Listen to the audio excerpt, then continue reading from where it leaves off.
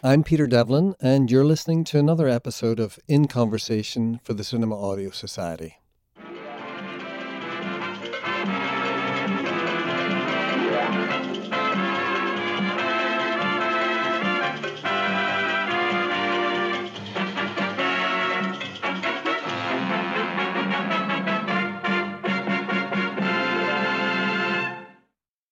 That musical theme was from one of the most watched television shows of the 1950s, I Love Lucy.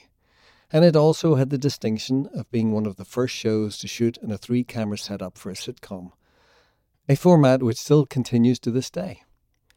It also has a connection to our next guest, Charlie Wilbourn, who was in 2003 the recipient of a Career Achievement Award from the CAS. Charlie was just beginning his career in Hollywood in that golden age of television and worked in sound on some of the most popular television shows of the day. The Untouchables, Have Gun Will Travel, Hawaii Five-0, and Dr. Kildare. There was no genre that Charlie wasn't involved in. As he moved from television to feature production, it was the next 3 decades that reflected his significant work on some of the most celebrated films of that time period. Charlie came into the studio to discuss his work, and we were also joined by his daughter Anna, who followed her dad into the world of sound. I began with asking the most obvious of questions. How did it all begin? I went to the I Love Lucy show to watch I Love Lucy. They have warm-ups and whatever, and a good-sized audience, and it's live, and there's 3 cameras, 2 booms, hidden microphones. And the mixer sits up on a booth, up above everything behind the audience. And they come out and they warm up the audience. And then about in the middle of it, and they say, we want to introduce you to our sound man who's sitting up in that booth, the nominated Academy Award so-and-so. And he would open the door and stick his head out. They put the spotlight on him. He'd go like this. And I sat there and I said, I want that job. I really did. I want that job. I want to be a mixer. I have to be a mixer. So that kind of really got me stirred up. Hello, friends. I'm your Vitameata girl. Are you tired, run down, listless? Do you poop out at parties? Are you unpopular? The answer to all your problems is in this little bottle. Now you pick up the bottle. Oh. A little higher. That's right. The answer to all your problems is in this little bottle. Vitameata Benjamin. Vitameata Benjamin contains vitamins, meat, vegetables, and minerals. Yes, with Vitameata Benjamin, you can spoon your way to health. Cam McCulloch was the production mixer. And how did you get your first job on I Love Lucy? This is another story. I was going to visit my girlfriend at the time. Their family lived right across the street from Liberace, so it was a nice neighborhood. And their next-door neighbor was a guy named Johnny Fredrickson. He was trying to talk me into coming to work for him. And he said, you're perfect. You'd make a great salesman and whatever, and on and on. And I said, I don't want to do that. I'm too young. I'm 20 years old, and I don't. Well, you're crazy. And so he said, well, what in the hell do you want to do with your life? He's kind of like a father figure. John was a terrific guy. And I said, I'm trying to get into the sound union. I want to be a sound man. And he looked at me and he said, why didn't you tell me sooner? And he said, well, you know what? My wife happens to have a brother that's a sound mixer. I said, you're kidding. He said, no. Picks up his outside telephone, calls him, and he's over. In 10 minutes, he's out by the pool having a beer with us. His name was Rush, wonderful guy.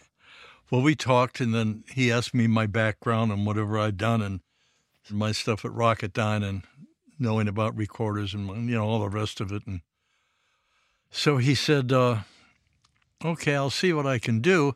He said, I'll talk to Tom Carmen.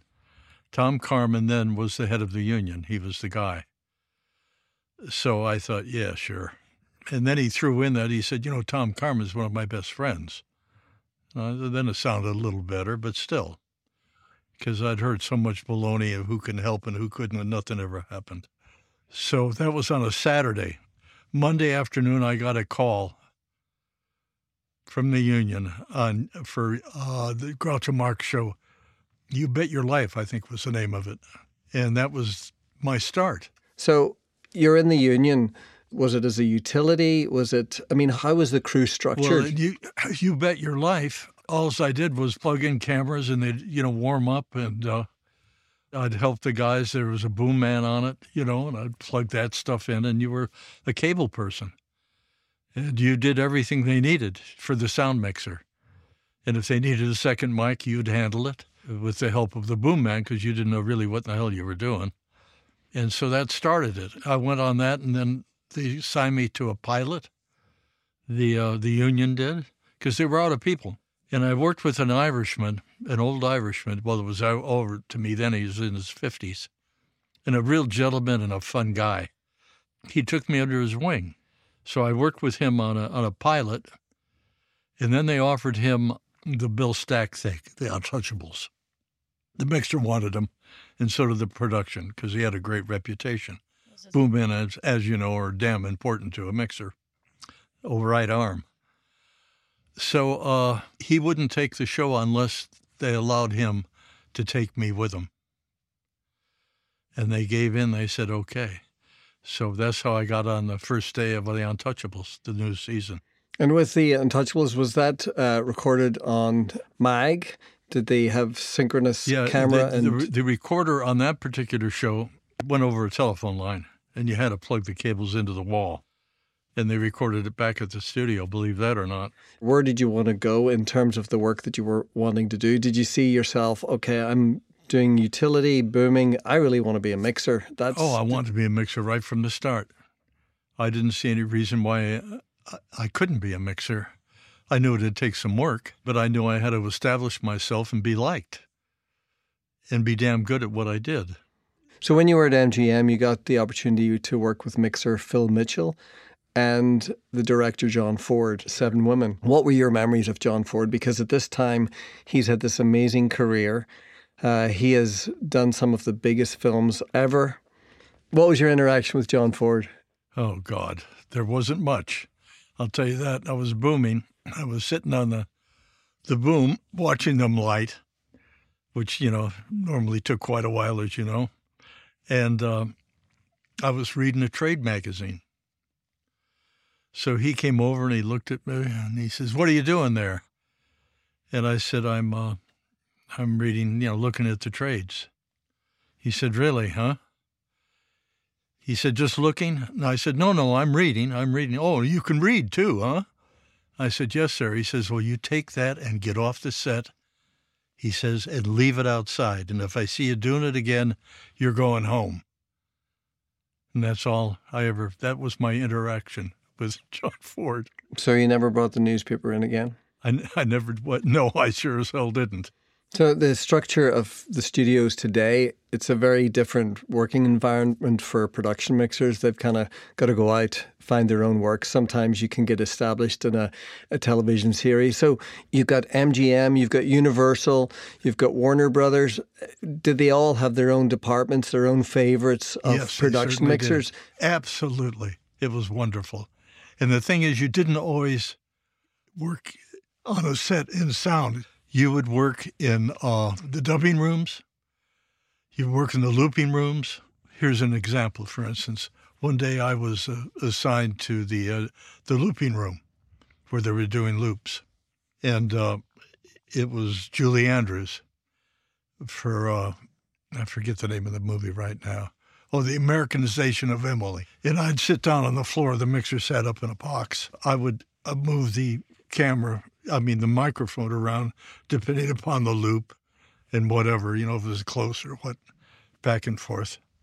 And I'd look up occasionally and the mixer go little and whatever. So after about a half hour, Julie Andrews said, "Charles, I want you to know that you are the smallest audience I've ever played to."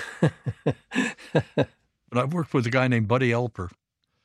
He was a character, and we did a lot of stuff together. And Take the Money and Run, for instance, which was Woody Allen's first picture. And Bud always had to stick his nose in everything. It was just insanity. And it was Woody's first picture. So he's listening to Bud, but he kind of doesn't want to. And Bud is always saying, well, no, the look should be camera left over here.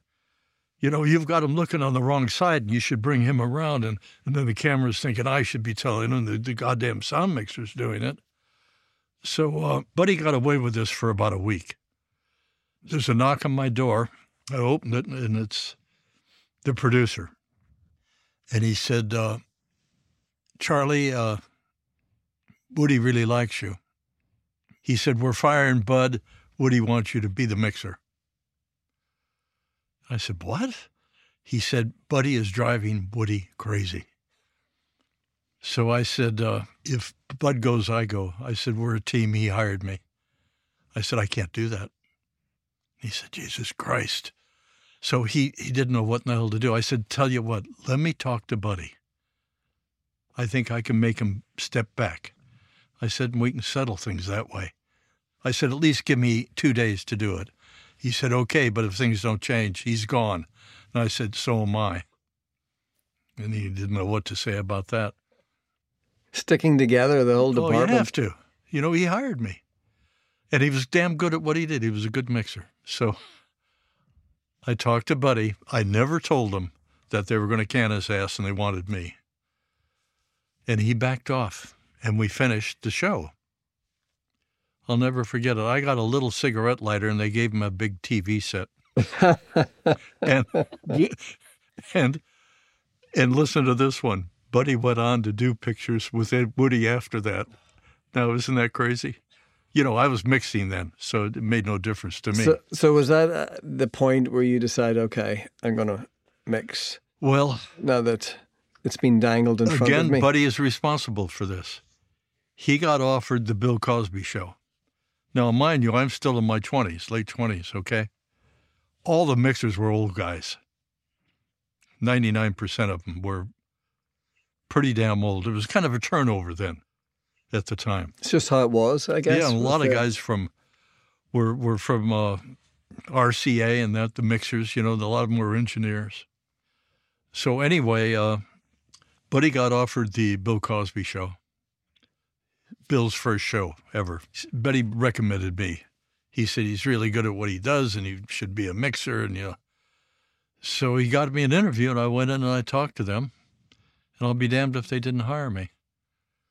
And that was the beginning of me mixing. And what equipment were you using back then? What was that through the studio? Did they provide equipment? It was all studio stuff. So, but did mixers at that time want to have their own equipment, or were they quite happy being a... They couldn't. The studios had all the equipment, and no, there was none of that. Well, I started soon after, but... And what was the equipment package for the Cosby show? Well, you had a mixing panel and a Niagara and microphones, and, they wheeled in a boom and 3 or 4 mics, and... Radios? No radios. Then? No radios. Larry Joe started the radios over at MGM and had them engineered and all that. And they weren't very reliable, and they scared the hell out of me, and I didn't want to use them. So I didn't use radios for a long time. I did a better job because of it, I think. The last day of the Bill Cosby show, I'm going to the commissary, and Mike Motor, a friend of mine, we play baseball against each other and whatever. So Mike said, what happened? I said, well, I haven't got much going. I said, I just finished the Bill Cosby show. He said, I'm going to be the first on Jeremiah Johnson. I said, he said, just come on in and talk to Sid. I said, Sidney Pollack? And he said, yeah. He's not going to talk to me. I said, I'm a TV guy. And he says, well, bullshit, I'll set up a meeting with him. And what do you have to lose? Come on in, talk to Sid. I said, well, sure, yeah, I'll do it. But I figured, fat chance. So 2 days later, I'm in and I'm sitting there talking to Sid. We talked for over an hour about everything. And he was terrific. And he hired me. I couldn't believe it. And that was my first big mixing job.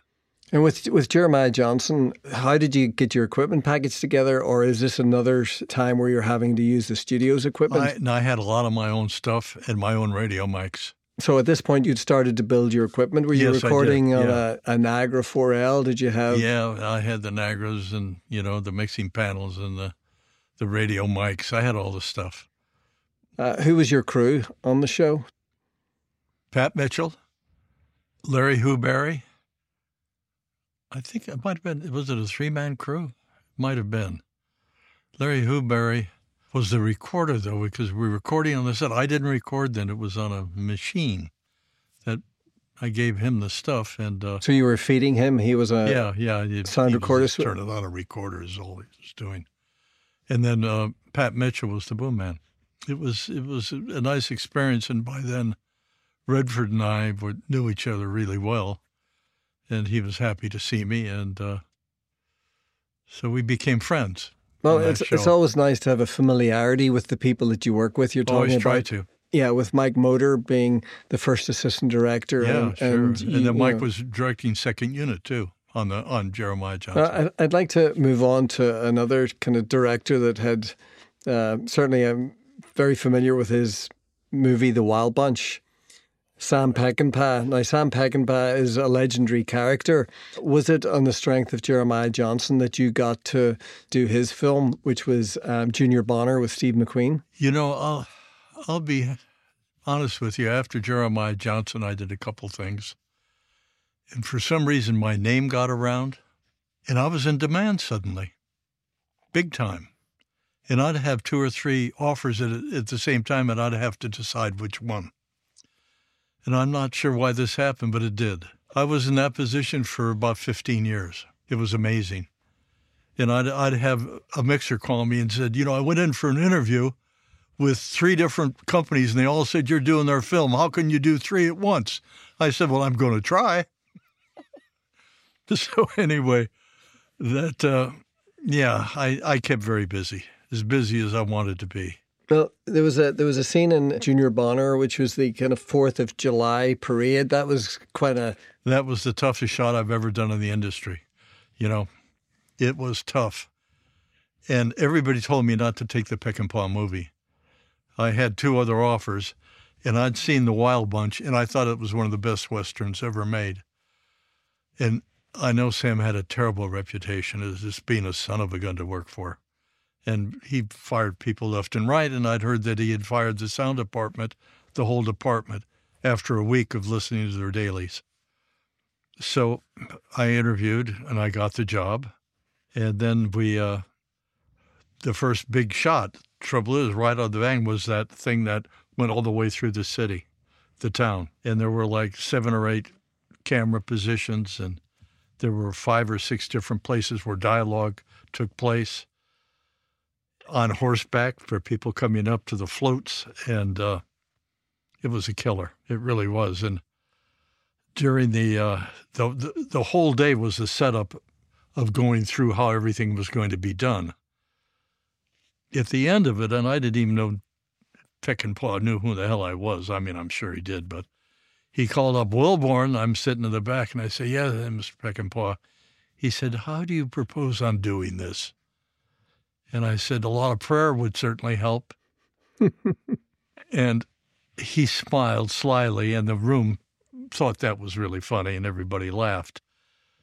And Mike Kohut, have you heard the name Mike Kohut? I have, yes. Yeah. So then he was your boom operator. How did you break down that 10-minute sequence? I brought in another Nagra and more radio mics. And Michael dressed up as an Indian on the float, and then had the boom like it was, something the Indians use. And I recorded all the different effects. And by the way, it was a noisy scene. And then I had another little mixer, and then I even had switches going into a pot where you could switch and go to a different microphone. And everything was numbered, and that took hours, because it had to be right. And then I had the script, of course, and I'm reading everything, and I'm making switches here. And then Michael's telling me, because I'm not seeing anything, because we didn't have the assist in those days, where you were looking at a monitor. And he's telling me, okay, Steve's coming up on a horse, and they're talking, and it was crazy. And the scene ran for the whole 10 minutes. And there were, it was solid dialogue from different people everywhere. It ended up with Steve McQueen and his dad talking on a bench. And we cut there, finally. And Sam came over and looked at me. He said, "How'd it go for you?" And I said, "Damn good, really. Yeah, it's a couple glitches, but they're all in clear." And so it worked out wonderful. And then Sam actually came over after dailies. And that's how I think more or less he started to have respect for me. Steve McQueen then went on to do The Getaway, which you were the sound mixer on as well. Now you've gotten to know McQueen. When you have a relationship with an actor, sometimes it's easier to ask for that little bit more voice level. But today, sound mixers, boom operators, utility are still going up to actors to say, "Can I get a little bit more voice level?" Oh, yeah, sure. And it's always a thorn in the side for directors, which I don't understand today. And I'm sure, what about your experiences when you needed... Same thing. We were shooting a scene in a bar, cowboy bar, and there was a ton of ambience. And Steve's sitting at a table having lunch and talking to his father. I can barely, Steve mumbles a lot. I don't know if you know that, but he does. He underplays everything. And, you're like this trying to hear what in the hell he's saying. So I said, "Sam, I need more voice." He said, "Okay, ask him." So I said, "Steve," and he looked over and he says, "Yeah." I said, "Could you mumble a little louder?" There's one particular film that Peckinpah did, Pat Garrett and Billy the Kid. One of the last films you worked with Sam Peckinpah. You want it straight? That's what you're here for? The electorate. Once you've gone out of the country,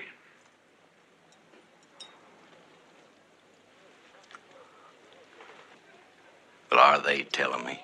Are they asking me?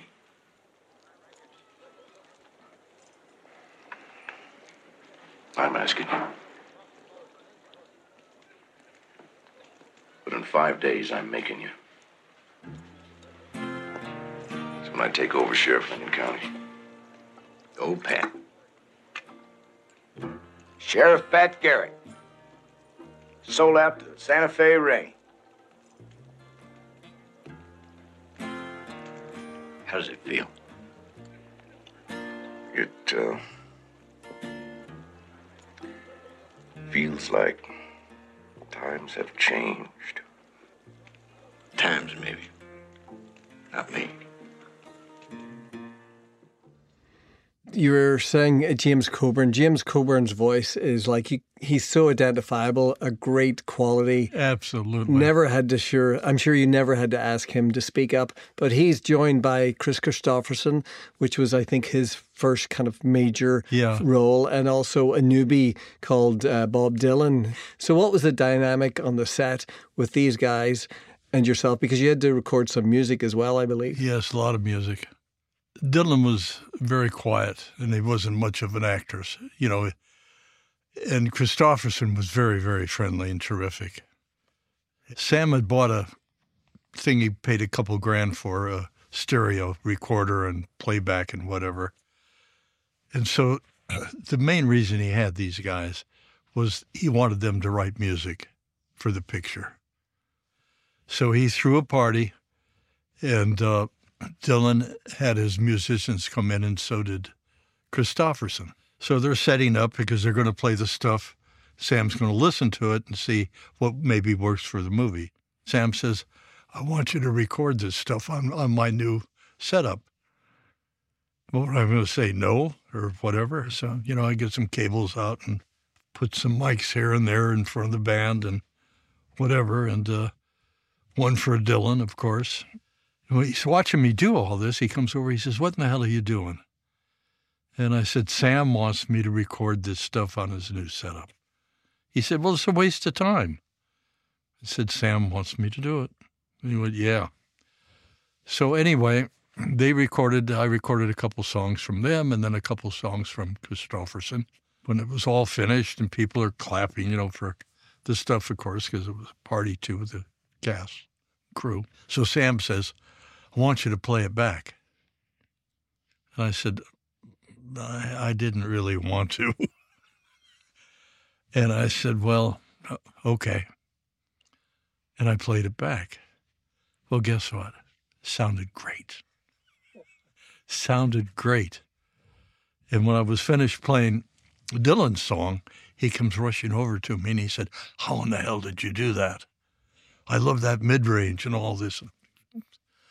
So I said, I tweeted a little bit and played around with it, a little microphone, here and there, and we did it. He said, it was fantastic. So, okay, I'm thinking, well, I made a friend at least with him. And then Chris came over and said, it's good stuff. And it made Sam very happy. So they're going to go to CBS Studios in Mexico City to record the music, right, for the movie. So Sam decides he doesn't want to go. And us being, close, he says, I'm sending you there as an emissary. So I said, okay. And I thought, oh, God, I don't want to do this. So Coburn says, come on, I'll go with you. Because I'd worked with Coburn before on a Blake Edwards picture, and we became buddies. I said, okay, so we have our own car and driver, and we go to Mexico City. So we get to the studio and go in and sit down, and the studio's up on a stage. And all these sound equipment's up on a stage, and you sit down and you're looking up at what's going on. They've already started recording. They're in the middle of the song. And it finishes it, and they play it back. So I'm sitting there, everything sounds okay to me. There's some Mexican fellows, mixer and 3 or 4 sound stage guys that are doing stuff. Big mixing panel, it must be 20 feet long. Dylan has him play his song back, and he just goes, I don't like it. I thought, well, it sounds okay to me. Of course, maybe anything would, I'm not sure. So he says, Charlie, you got to mix this stuff. This guy is not doing it. I want that high middle range, this and that you did at Sam's place. And I said, he says, come on, let's go, hurry up. And Coburn, says, go on, get up there.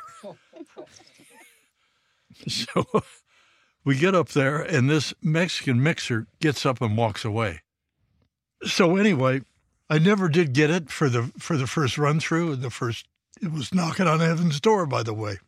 So I figure I got pretty much everything going on. Maybe not sure of that. I'm going this way. And yeah, that sounds. So we go ahead and do it.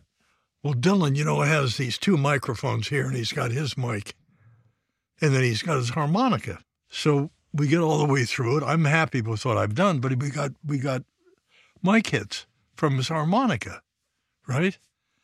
And Dylan says, yeah, that's pretty good.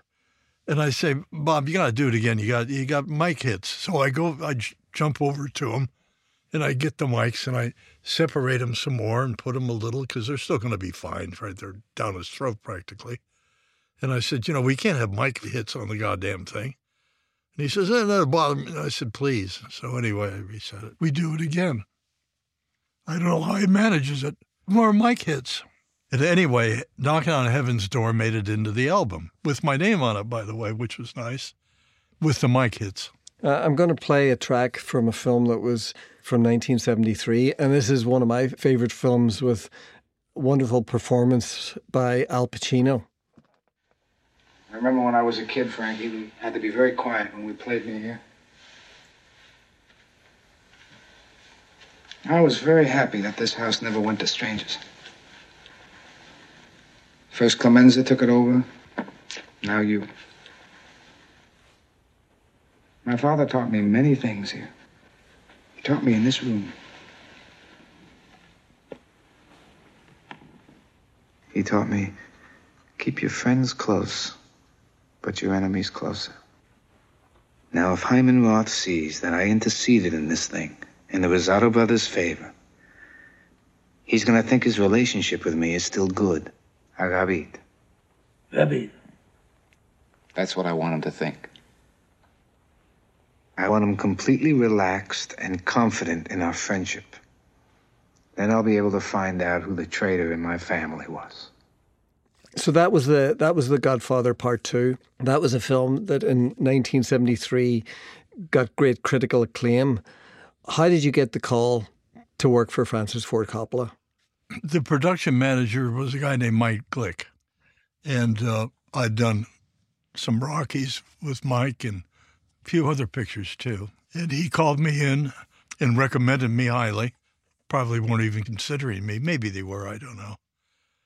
And I had a real short meeting with Francis. He hired me. Now, when you look back at that film, it is an amazing follow-up to The Godfather. Are you pleased with it? When you look back at it now, there are films that from the 60s, 70s, they don't age as well, but The Godfather Part 2 is still an Doesn't outstanding... that hold together? Jesus. What strikes me is there's a simplicity to sound recording back then. It's about the story, and you're doing so much with minimal gear. I could guarantee you I could do with what I used then. Not now because of 4 cameras and a wide angle and you have to put radio mics on. But without shooting it the old way, the new movies, with all the new equipment, I'll guarantee you I could record on that old stuff I had. It'd sound just as good. You might not think that's true, but I'd swear to it. This ain't a bunch of letters like any other union. It says FIST! And that's what we are! Every guy in here, a fist! One fist! One fist! One fist! What do you... Do you remember that day that you recorded that? Absolutely. You know, I didn't know Sly, before that, and I got to meet him, and we talked and laughed a lot about his stuff. He's a good guy, really a nice person, and smart, too. And I think from the early, movies, I think people thought maybe he was that guy, that Rocky, but he was far from it. But Norman Jewison was wonderful, by the way, and I did a lot of pictures with Norman. Sly one day had a 12 o'clock call, and we got wrapped up in a scene that went on and on. And Sly, in the meantime, is out there at noon, 1, 2, 3, 4. Finally, at 6 o'clock, he's called on the set for a scene, and he's pissed, really pissed. So he comes in, and he's mumbling and looking down, and you can tell he wants to go after somebody. So we get a rehearsal, and he's not really into the rehearsal. He's not mumbling his dialogue and whatever. And so Norman looks at him, and he said, "Sly, you seem upset. Is there something wrong?" Sly says, "You're damn right. You called me in here at 12 o'clock, and I've been sitting in my damn trailer for 6 hours, and now you call me in at 6:30? And Norman said, "Yeah, it is kind of light." That's a wrap, everybody. And he didn't know what in the hell to say. He looked at, I'm... And everybody just started rapping, and Norman walked off the set. You never heard another word from Sly to Norman about anything, That was Norman Jewison. He was wonderful.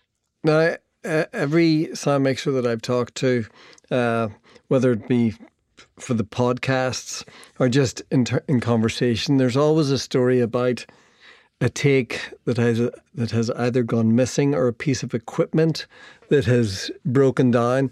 It was a scene where he had to come to tears at the gravesite. And we were on take 12, I think.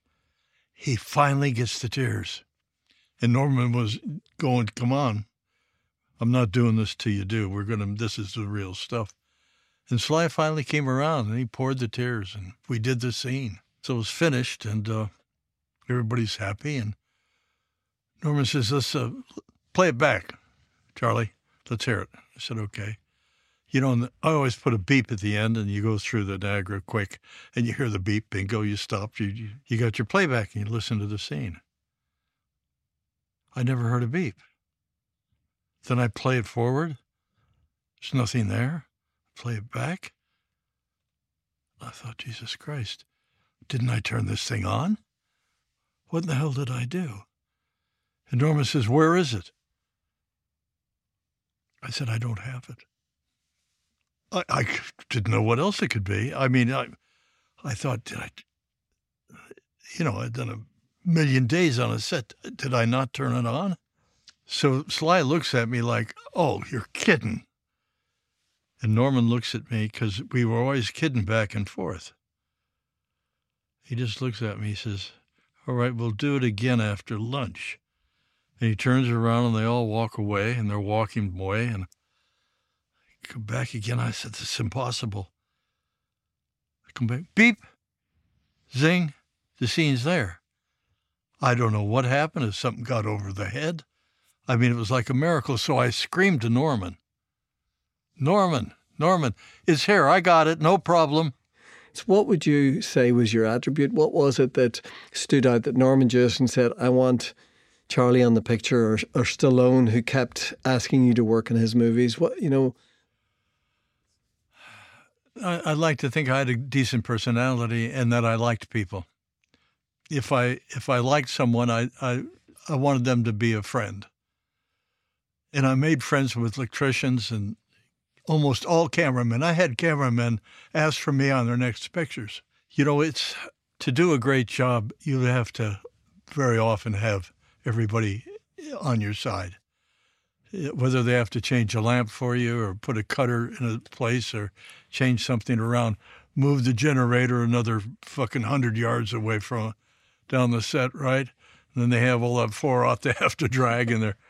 And I could always get people to do all that because I was friendly with everybody and I treated everybody with respect and as a friend. There's been huge changes from when you first came in the late 1950s through to the 80s. Was there anything that was truly significant in terms of making your life easier in sound recording? No, I don't think so. I think you have a decent recorder and you have good microphones and you have good boom people and second people, too, who very often you put on a fishbowl somewhere. I was one of the first guys to get a DAT, which was a few bucks in those days. The first ones, I think, were like $13,000. So I tried to keep up. And then John Coffey wanted me to use his Diva. I told the director, who was a friend again, that I was going to test this out, and I was a little nervous about it, but John had brought out the house, and we spent a half a day going through the damn thing. So when editorial found out about it, they wanted no part of it. So I couldn't use it.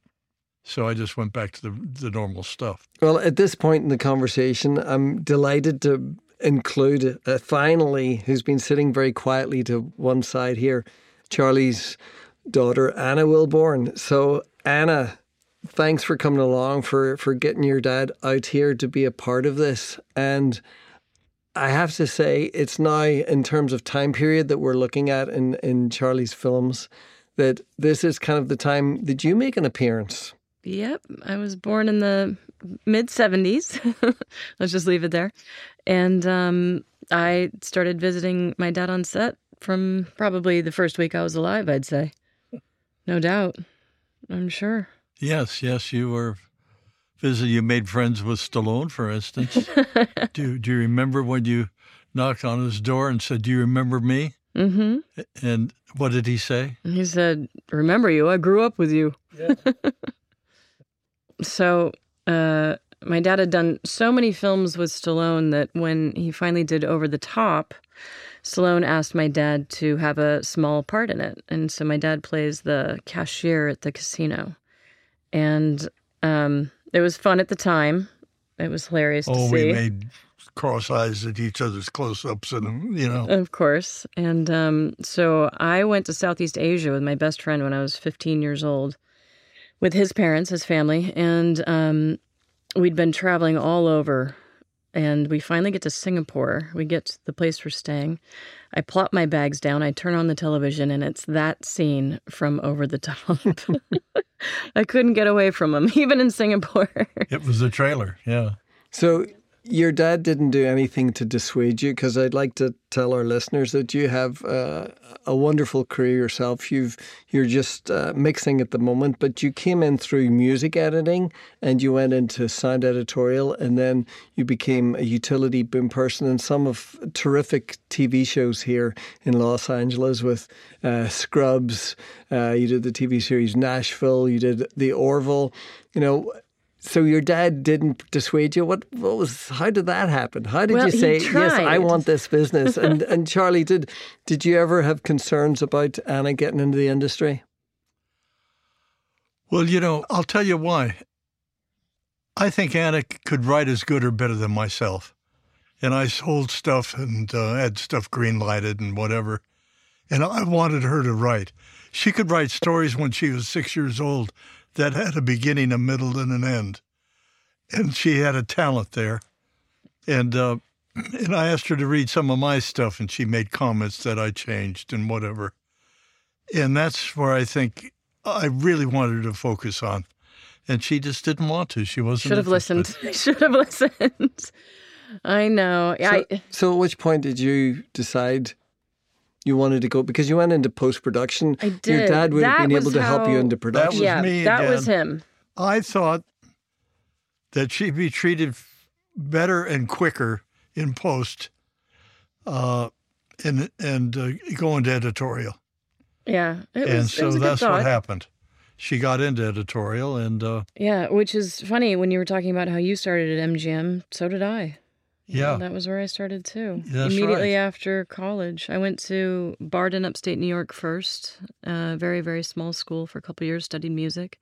And then I transferred to USC, where I finished out and graduated. And there I studied humanities and theater, actually. But that program was excellent. I got to take everything I wanted, which was exactly what I wanted to do in college, was study everything, because I knew I was going to get into film. There was just no two ways around it. It was a life I knew. It was the only thing I knew, because I grew up on set watching my dad. So I couldn't see any other path. So I had fun in college, learned what I wanted to learn, and then immediately got into post-production at my dad's suggestion. And it was a good idea. When I was younger, actually, you always had me shadow the editors on the films. So I shadowed Billy Anderson on Fearless with Peter Weir and on Dead Poets Society when I was a teenager. Yeah. And it really did look like a really fun thing to do, because I loved puzzles, and to me editorial is just a nice big puzzle that you get to put together and fixing issues. And so it did work out great for a long time, and I loved it. I loved music editing because I love music so much. It's really a passion of mine for sure. She's got 3 guitars. 3. I have like 7. And now we have a drum kit in the house for the kids and keyboards and karaoke. We just have so much fun with music. So I really enjoyed it. And at the end of the day, though, I missed that family. I missed the production family. I missed being on set. I missed that excitement. I missed just that wonderful camaraderie that we have on a production. You don't have that in post. You have a tiny little crew and you're mostly stuck behind a computer. So when I first started, everything was still on MAG. We still had dummies in the dubbing rooms. So slowly I was watching post-production get even more crushed into a tiny little box. And it was already kind of like the, redheaded stepchild of the film industry as it was. And then sound was even further, kind of the very last thought, kind of, in a way, which is sad. But it was getting harder to get long chunks of work, and nobody wanted to pay overtime, and they'd keep you there till midnight, and just really weird stuff. So that was it, and I wanted to get into production. And well, I asked you if you wanted to get in production, and you said yes. Yes, I did. I was done. Bill Kaplan talks about there was a price to pay for his dad being in the industry because, being away on location, you had the ability to go visit your dad. Yes. But you must have missed him too, because he wouldn't have been, of course, always around. Right. I was gone sometimes 8-9 months a year. Yeah. So, my mom and I would go out and visit. They always visit every in the middle show. of the picture for a week or so. Yeah. good chunks of time. I have such amazing memories of being on movie sets, from Brubaker to Ordinary People, Days of Thunder, Dead Poets Society. We don't read and write poetry because it's cute. We read and write poetry because we are members of the human race, and the human race is filled with passion. Medicine, law, business, engineering, these are noble pursuits and necessary to sustain life. But poetry, beauty, romance, love, these are what we stay alive for. To quote from Whitman, "O me, O life of the questions of these recurring, of the endless trains of the faithless, of cities filled with the foolish, what good amid these, O me, O life? Answer, that you are here, that life exists and identity, that the powerful play goes on and you may contribute a verse. That the powerful play goes on and you may contribute a verse."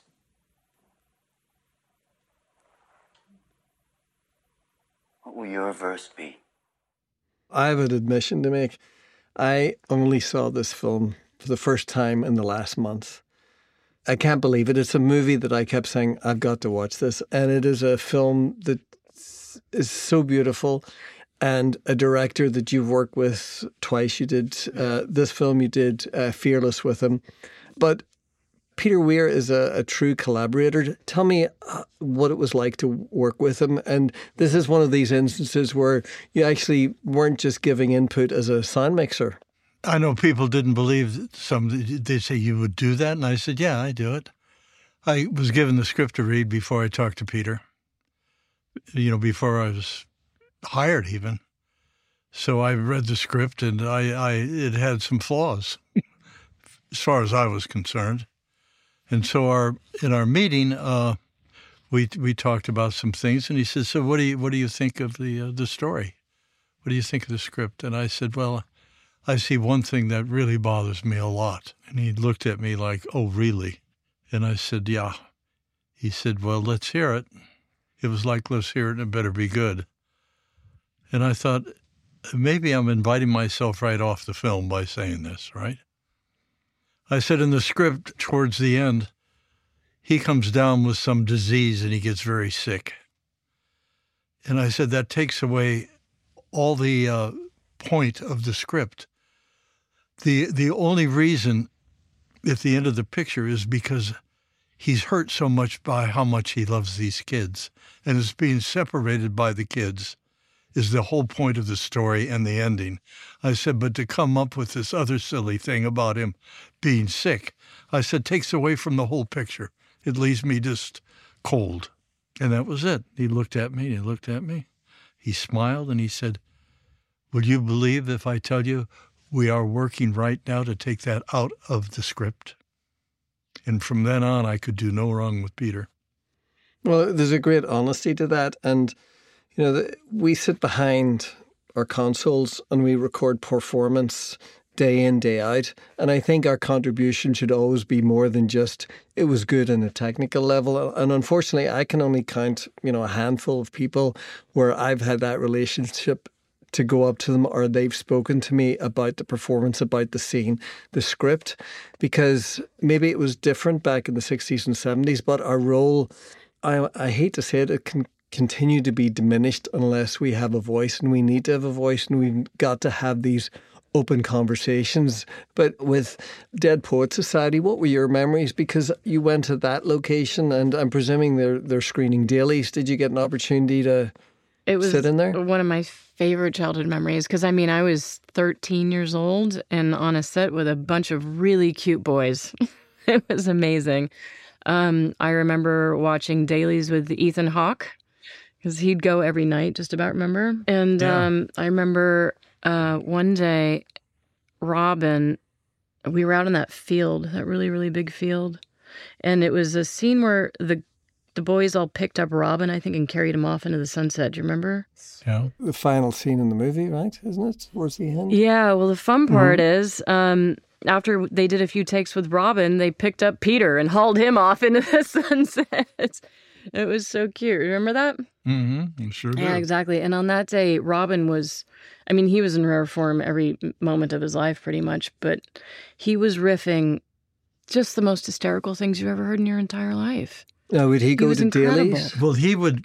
No. He'd be doing a scene and a jet plane was way in the future, way in the hell out there. You could barely see it. He'd do 10 minutes on the airplane, right in the middle of a scene. Yeah. He'd do it. Those airplanes are full of this and then that. And the people inside maybe are going, and a whole new story and jokes. Right. And then they'd end it and we go back to the scene. Yeah, he was spontaneous and a very nice man. Yep. A very nice man. So sweet. Now, did Peter Weir have to restrain him? Because Robin Williams was also this bigger-than-life personality. As you say, he's always on, and his performance is nuanced and restrained. And was that the work of Peter Weir saying, that's great, bring it down a bit? Or Robin Williams really found that performance? Peter was very quiet about his directing and the way he led his actors around. It was quiet, a few quiet words, a nod of the head. He handled them so quietly, you would think they're just, he's rolling the camera and it's a print. But it wasn't that way.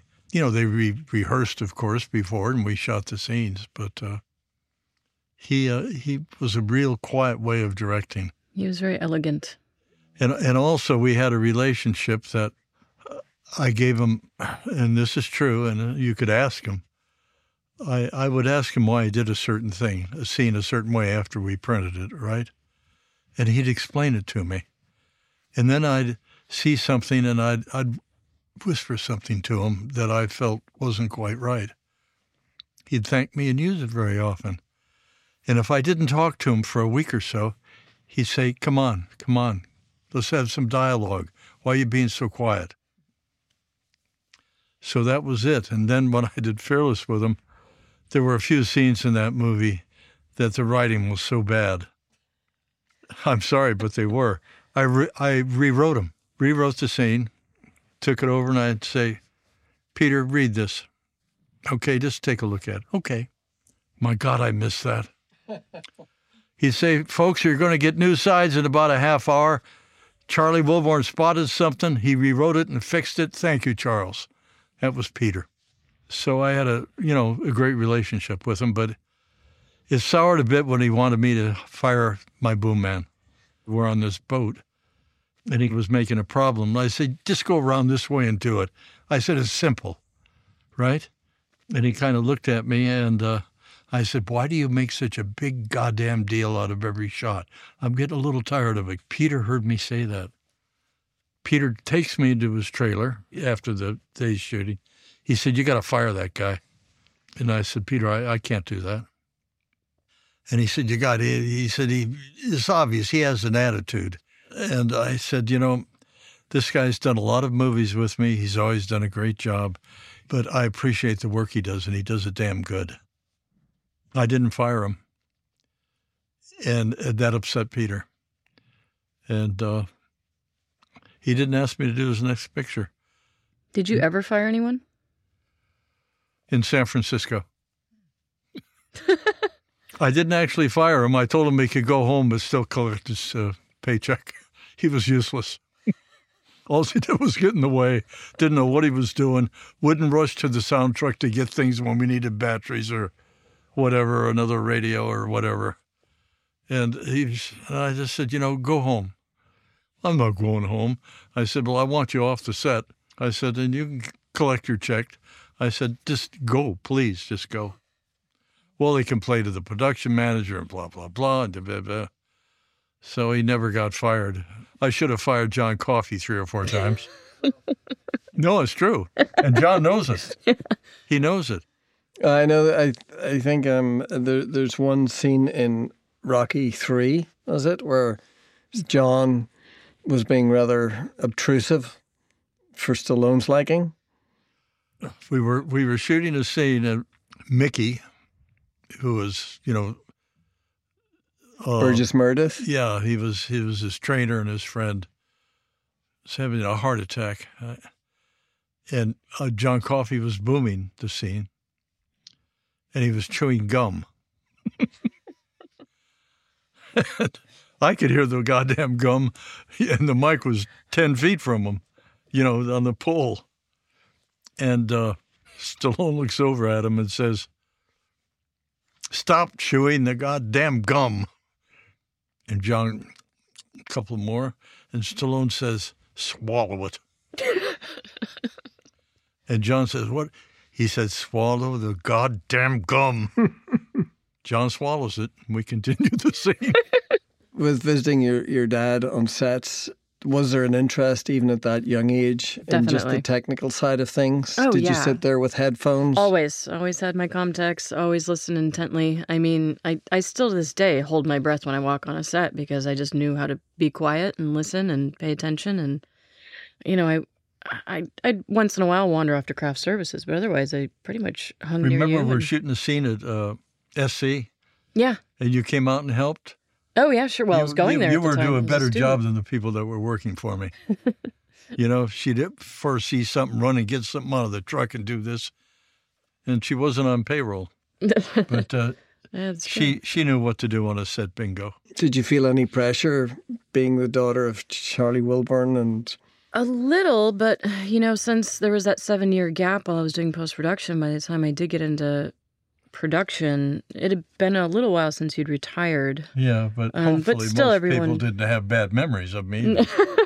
No, but I did kind of get into the television world first, so, and they are kind of separate worlds. The circles are different for who knows who and everything, so I certainly never wanted to be unprepared.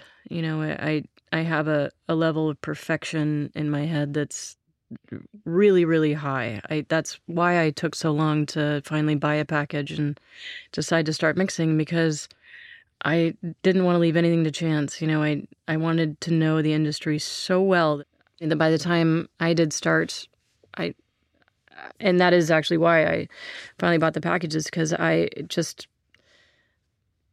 could not do it anymore. I couldn't not go on to that next step, because I inherently now understand everything so well that it's just the logical progression. I mean, there are people that don't want to make that progression. They're happy being utility or boom. Yes, and I was for such a long time. And I always said, I actually don't want to be a mixer. I don't want the headache of the gear, really. There's so much to it, and it's, you can go down on one tiny little cable that you don't have or that breaks. It's scary. It can be really, really scary. And so, I loved my job as a utility. I loved booming, and I still do. I'm still doing it. So, I also love the interaction with the actors. I love being able to wire them. I like getting to know them. I like getting to know the entire crew. And as a utility, you have to know everybody, and you have to get along with everybody. And I know that stepping into the mixing seat now, I'm going to be kind of one layer removed from everyone. And I actually don't like the idea of that. So I plan on kind of still getting out there and getting to know everyone, and still having fun, and, not being that person that hides behind the panel. Because, some people do, some people don't. I'm not going to be that person for sure. When I look at your dad's career, I mean, he started back in the late 50s, 60s, worked on some of the most memorable TV shows of that time. Do you catch a film on TV and you sit down and say, good grief, my dad mixed that? Yeah, it just happened the other day. Jeremiah Johnson was on, and I sat the kids down and I made them watch it. No, look, I'm getting teary again. And it's so impressive. It was interesting. I grew up in Santa Barbara. We moved there when I was 2.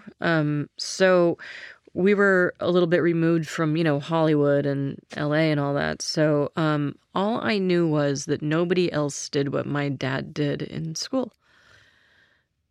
And But I was so proud of that. I was so proud. What is the one thing you absolutely need to do to win a race? That's pretty damn obvious. You keep quiet.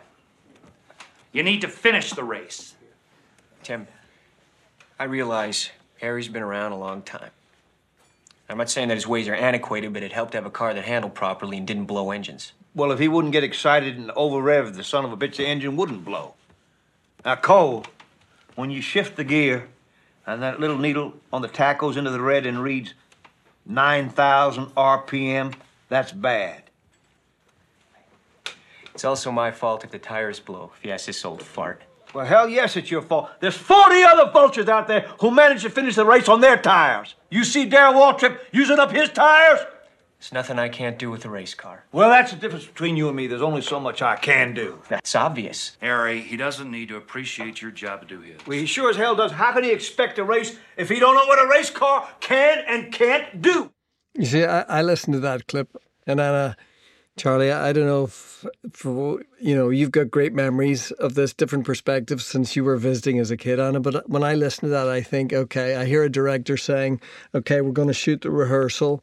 You've no idea how loud Robert Duvall's going to be. Tony Scott's shooting wide and tight. I love Tony. God, I loved him. So what was the reality of working in that movie? You've got the dynamics of, box office star like Tom Cruise. You've got the producing team of Don Simpson, Jerry Bruckheimer. You've got your daughter visiting the set. Well, at the beginning was terrible because in the first scene we're shooting, there's race cars racing by, but they're out of picture. Right? So it doesn't matter. We've seen them. I asked Duvall to hesitate his dialogue for a second till they're out of sight and they're off. Now, can I ask you, you worked with Robert Duvall on The Killer Elite. Did that give you any kind of credibility, being able to ask him? No, I'll tell you how much it got me. He said, why in the hell are you bothering me with this? This is a race car movie and we're going to loop everything. And I said, no, we won't. I said, with a little cooperation, I said, we can do a good job. And he said, bullshit. We didn't loop a line in the whole picture. And at the screening, he came up, gave me a hug, and he said, God damn it, Charlie, you were right. You did a hell of a job. I said, thank you. But it was difficult at times. But Tom had his own microphones in little boxes that were lavaliers. What were they? Were they a particular brand that you weren't familiar with? They're the special? same goddamn microphones I was using with my radios. But they made them in these little boxes that were wood. And I had to carry that crap around and only use those. And so with the producing partner of Don Simpson and Jerry Bruckheimer, what was your interaction with Don Simpson? Because they'd had, career highs. After this, I'm at the panel one day, and I didn't know who he was, okay? I knew who Simpson was, the name, but I didn't know the face. And I'm sitting there, and I'm doing something or other. I forgot, and he came up and he says, give me a set of Comtex. And I just ignored him. He said, give me a goddamn set of Comtex. And I looked up at him, and I said, who are you? Right? And he said, I'm goddamn Dom Simpson. And he said, I'm the producer, if you don't know that. And I said, no, I know you're the producer. I said, and the reason I said, the reason everybody wants one. I said, every asshole and his brother. So he said, you're calling me an asshole? Right? So we had some more, and then he finally walked away in a huff. And for some reason after that, he'd come by and kid around, and we go out for drinks and stuff. There was one director that I've loved his films. He's still very busy, and he's a director by the name of Scorsese. You interviewed for Casino, and was that, you're at a point in your career where you've worked with, you worked with John Ford, you worked with Sidney Pollack. Was there still that anxiety going in before an interview? Because I think you interviewed over at the Beverly Hills Hotel. Yeah, we did, right. And Judy came with me. For moral support? No. And with Casino, you've got De Niro, you've got Joe Pesci, you've got Sharon Stone. Was that a film that you kind of hold up there as one of the best that you've worked on? Well, the thing is that it was kind of enjoyable. Sharon Stone was wonderful. For some reason, she drove Scorsese crazy, but not me. From like the first day, she started coming over and talking to me. And then when she would leave during the night, she'd yell across the stage, "Good night, Charlie. See you tomorrow." And I look around and thought, is she talking to me? And I had Cruz come over and say, "How long did you know her?" I said, "Today." And Anna, during this time, did you get to visit casinos out of film? Did. I went out to Las Vegas. Yeah. Did she get treated like royal? It was Scorsese so crazy. loved her right off the bat. Yeah, so I went out to visit, hung out in Vegas for a few days, and I was visiting Dad one day, and just hanging out. We're just chatting. I was just watching what was going on, and then I finally went to leave because kind of nothing else to do. I was visiting with a friend, so as I was walking down some stairs, a PA came running after me, and she said, "Hey, are you Anna Wilborn?" And I said, "Yeah, I'm Anna." And she goes, "Marty wants you." Excuse me? So I turned around and followed her back through set.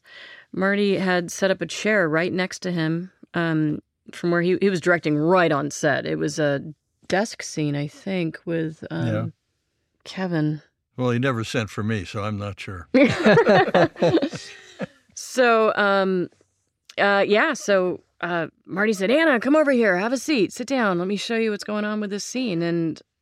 And he directed the scene with me sitting next to him and basically gave me a little tutorial on what was going on and why he made the choices he made. And he didn't want you to leave either. Oh my God, I was just shocked. It was so great. It was one of the best moments I can. Yeah, I was surprised.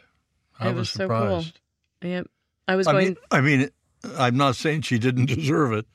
I'm just saying that I never saw Marty do that kind of stuff. Yeah, I mean, he has a reputation for being really closed off and kind of hides when he's directing. And yeah, I was invited into his circle. So was he accessible to you? Yeah, but, he had blacking and behind him and on both sides, and you had to go through a thing to talk to him. Right. And sometimes he'd say, "What, Charlie?" Mm-hmm. But he'd have to listen to me, and we'd go from there. But I got to tell you a funny story. They had a house chosen for the main house. So they say to go out and look at the house and tell me everything and what I think. And it's going to a lot of days shooting there, probably a week or two at least. Well, 2 weeks maybe. I go out there and it's right sitting on the edge of the airport. The set man who picks out the locations and all the rest of it said it took him a month to find this house, and it's perfect for everything and the setups and the rest. So I went out, and it's right next to an airpad, right? And I'm going out to the set. He gets me on my cell, and he says, "You got to okay this." He says, "You got to okay this. It took me a month to find it, and it's instrumental." And he said, "I'll double the windows, and I'll put, baffles up and stuff." And I said, "Okay, all right, I'll do it, So I went and I looked at the house and then closed everything up and looked at my watch, and I started timing the aircraft coming and going. And it was about every 3 minutes. And you could hear him in the house. Marty says, "What do you think?" And I said, every 3 minutes a plane lands or takes off. And I said, "It's pretty busy." I said, "If you can shoot scenes in 3 minutes once and then wait for a plane to land or take off, you can shoot there."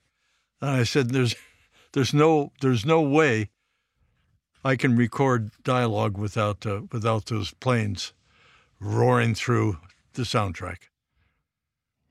And Marty says, "All right, what the hell? Okay, we won't shoot there." And the guy says, but Marty, I spent all this time." He says, "Go somewhere and build another house." Anna, you're hearing these stories.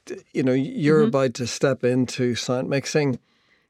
Do we have it easier today or have it more difficult? I think it's more difficult because it's harder to build relationships. You're on a set now. And the DP is in DIT Village. The director is on his headphones. He's probably distracted with his iPhone, iPad. Right. And you're only ever coming over with bad news. I think the time that, that Charlie has come through where the relationship was tight, you know, and that's so important, and it's so much harder today. So what are you anticipating in the weeks, months, years ahead? Well, I am glad that I have that utility background, you know, for so many years, and that I had to make friends with everyone. You know, I had to get to know the director. I had to make sure that they were happy with their context and with the situation. Well, sometimes you had to put 6 radio mics on people too, first thing. Exactly. So wire everybody. Right. That's and that is the mantra part. today. It Wire really everybody. Is. Wire everybody. So, you know, I'm so happy I have that background and that experience and that comfortableness with just, you know, being everyone's friends and just being able to treat everyone normally, and like, you know, it's not I'm there to help, to serve, to make everyone happy with the job. So I think it's going to be easier in a way to slide into that position. And well, your dad was very quick to speak his mind. You got to tell them what they don't want to hear, which is sadly the role of the sound mixer at times. That, you know, no, we can't shoot at this house unless you're going to deal with an airplane every 3 minutes. What do you think, Dad? Do I have a hard time not telling the truth? No, you don't. You don't. Sometimes it's shocking. But I guess, did you hear the stories about Town and Country? Town and Country is a film directed by a British filmmaker, director Peter Chelsom, starring Warren Beatty. The first day of shooting, we're shooting in a place that has computer terminals, like 50 of them, with fans in them, and they can't turn them off. And they have to have the air conditioner on. I mean, it was. Oh, and they have wooden floors that they're walking on. That it sounds like it's a horse running over concrete. So, you know, I used some radios and this and that, and I think, we're not doing too bad, but you know, it's playing the levels down a little bit, and I put in the log raised 2 dB in the transfer, and this and that. So the next day, I'm on the set, you know, and getting ready, and Peter comes in. He said, "Where's Charlie Wilborn? Where is he?" And I thought, it's starting again. And by the way, the cameraman's with him, okay? And I said, "I'm over here." So he walks around, he says, "My God, I don't believe the dailies." He said, "They were perfect. I didn't hear the machines, the air conditioner, the footsteps." He said, "The tracks were clean. It was beautiful. Everything was perfect." And the cameraman says, "How in the hell did you do it? I couldn't hear myself think." And they're going back and forth. From then on, Peter kissed my ass. And then his first assistant, a young lady, came and told me, she said, "He loves you. You're going to be doing all his pictures." And we had a great relationship after that. And the movie went 6 months. So anyway, when I got my Lifetime Achievement Award, Peter was on a picture in Canada. Guess what? He got his girlfriend and flew in for the night. To give the speech. To be with me that night. Mm-hmm. And he started off by saying, "Charlie and I did 3 pictures." And I thought, why is he up there? He's going to start lying. Why is he saying that we did 1 picture? And he said those 3 pictures were Town and Country.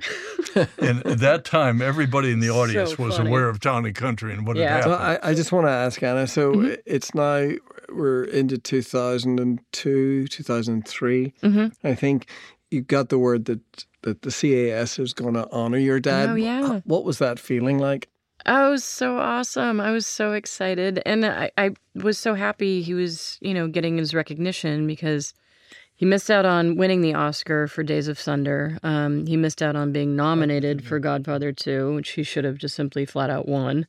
So I thought this was a really nice way to honor the work that he'd done and you know, be, again, super proud of him. And it's a time where the family was saying, is he ever going to slow down? He just keeps working? Or were you saying to yourself, you know, I'm just... Well, it was funny. Peter got up and made a speech, and he got standing ovations. And you know what his girlfriend told me? His girlfriend told me, if I hear that speech one more time, I'll go crazy. Because he rehearsed the hell out of it. Oh, that's so cute. But it was brilliant, wasn't it? It was so good. Oh, it was brilliant. great. That was a really fun night. Well, you know, it was a celebration of your career and rightfully honoured. And, you know, I say, I knew who Charlie Wilborn was in Ireland, and I talked about, you know, the people that have influenced me through my career. I remember sitting in Belfast looking at the credit for Jim Alexander or seeing the name Jack Solomon, all people that would have been contemporary of yours. And I feel that there's a great connection with this industry, the people that do what we do. And, you know, your legacy, you've got your daughter here who didn't run away from sound, has decided to embrace it and has had such a significant career. So you must be very proud of Anna as well. I am. I just tried to have her make this decision 20 years ago. I know I should have, but, you know, I was busy having a couple babies and doing other things. But I'm ready now, and that's the best part. Okay, There was a time when I could have really helped her there, too, because I had producers who had 3-4 shows going, Quinn Martin and different people. I think he thinks I'm not going to get a job. You're never going to work again. I'm never going to work again. I just thought I could have got you a series. That's what I thought. I think now I can probably get myself a series. And if there was one film looking back that you would say, this is the one that was most important to me personally, or the one that was the hardest one, is there any one particular film? I have to say Godfather 2 was tough. It was tough. And it was 3/4 of the way through the picture. The producer comes to me, Gray Fredrickson, and says, he's taking your radios off the show. He's putting his on. So I thought, you know what? I don't feel like fighting again. I said, okay. So then I look at the radios. They don't have batteries. Part of the installation of the top is screwed up and it has to be soldered. It's like they took them off a bench and didn't check them or do anything. They were a mess, and they had to go on the airplane that night. I couldn't use them. So I called Gray over after I looked at him. I said, I can't use those mics. I said, they need working. I said, it'd take me a day to get them ready to go, and I have to order some stuff. What does the jackass do? He goes over and tells Francis right in the middle of a scene. Right in the middle of a scene. Coppola goes insane. I don't mean a little bit. He goes nuts. He starts yelling and screaming, all that anybody cares about is their fucking money. They don't care about the picture. They don't care about anything. They don't give a shit. And he starts tipping lamps over and scrims. Everything he walks through, he knocks down. And he gets into his trailer on the set and slams his door. I figure, I'm gone. I am fired this time.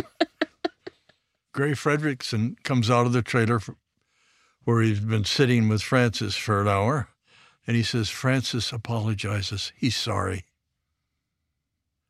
I said, really? He said, yes. And he's going to come out and we're going to start shooting, and he apologizes. Yeah. So he's sorry. And he said he embarrassed himself. And I thought, God, that's really weird, but I accepted it. I said, sure, okay, fine. I'm staying on the picture. So Mike Glicks comes to me when he hears everything that's happened, and he said, we'll ship his radio mics. Take yours. You'll still get your rental. He's not going to know the difference. And that's what happened. And from then on, he'd say, how are my radios working? I'd say, fine. They're doing great. They were sitting in a box all, The camera truck. So that's another one of the stories with So these are things that Anna's not going to have to worry about. I don't think there'll be any demands, today for an actor or producer saying you got to use this microphone or God, I hope director. Not. Mm-hmm. Is there any particular film that your dad did that is your favorite amongst them all? Definitely Dead Poets. I think that it was such a great, coming of age for me. Just being that, that 13, and just it was such a obvious classic. Yeah, how long did you guys stay there? It was all through Christmas. I was out there a Yeah. good 3 weeks. Yeah. We stayed in Delaware and then would visit the kids' school. Yeah. Yeah, it was amazing. It was so clear that was a really special film that was being made that would last, you could now watch today with your son and really enjoy and really get something out of. It was a really, really special time. I want to thank you both for just coming together and just this celebration of your dad's career, and also you're embarking on another career. I mean, you've been in sound, you've been around sound for your whole life, but really it's just been such a pleasure, and I'd like to thank you both on behalf of the CS for sitting down with me. And we're just going to close out with a little bit of music from some of the films that your dad worked on. Oh, no. Okay, terrific. I'm going to start crying again.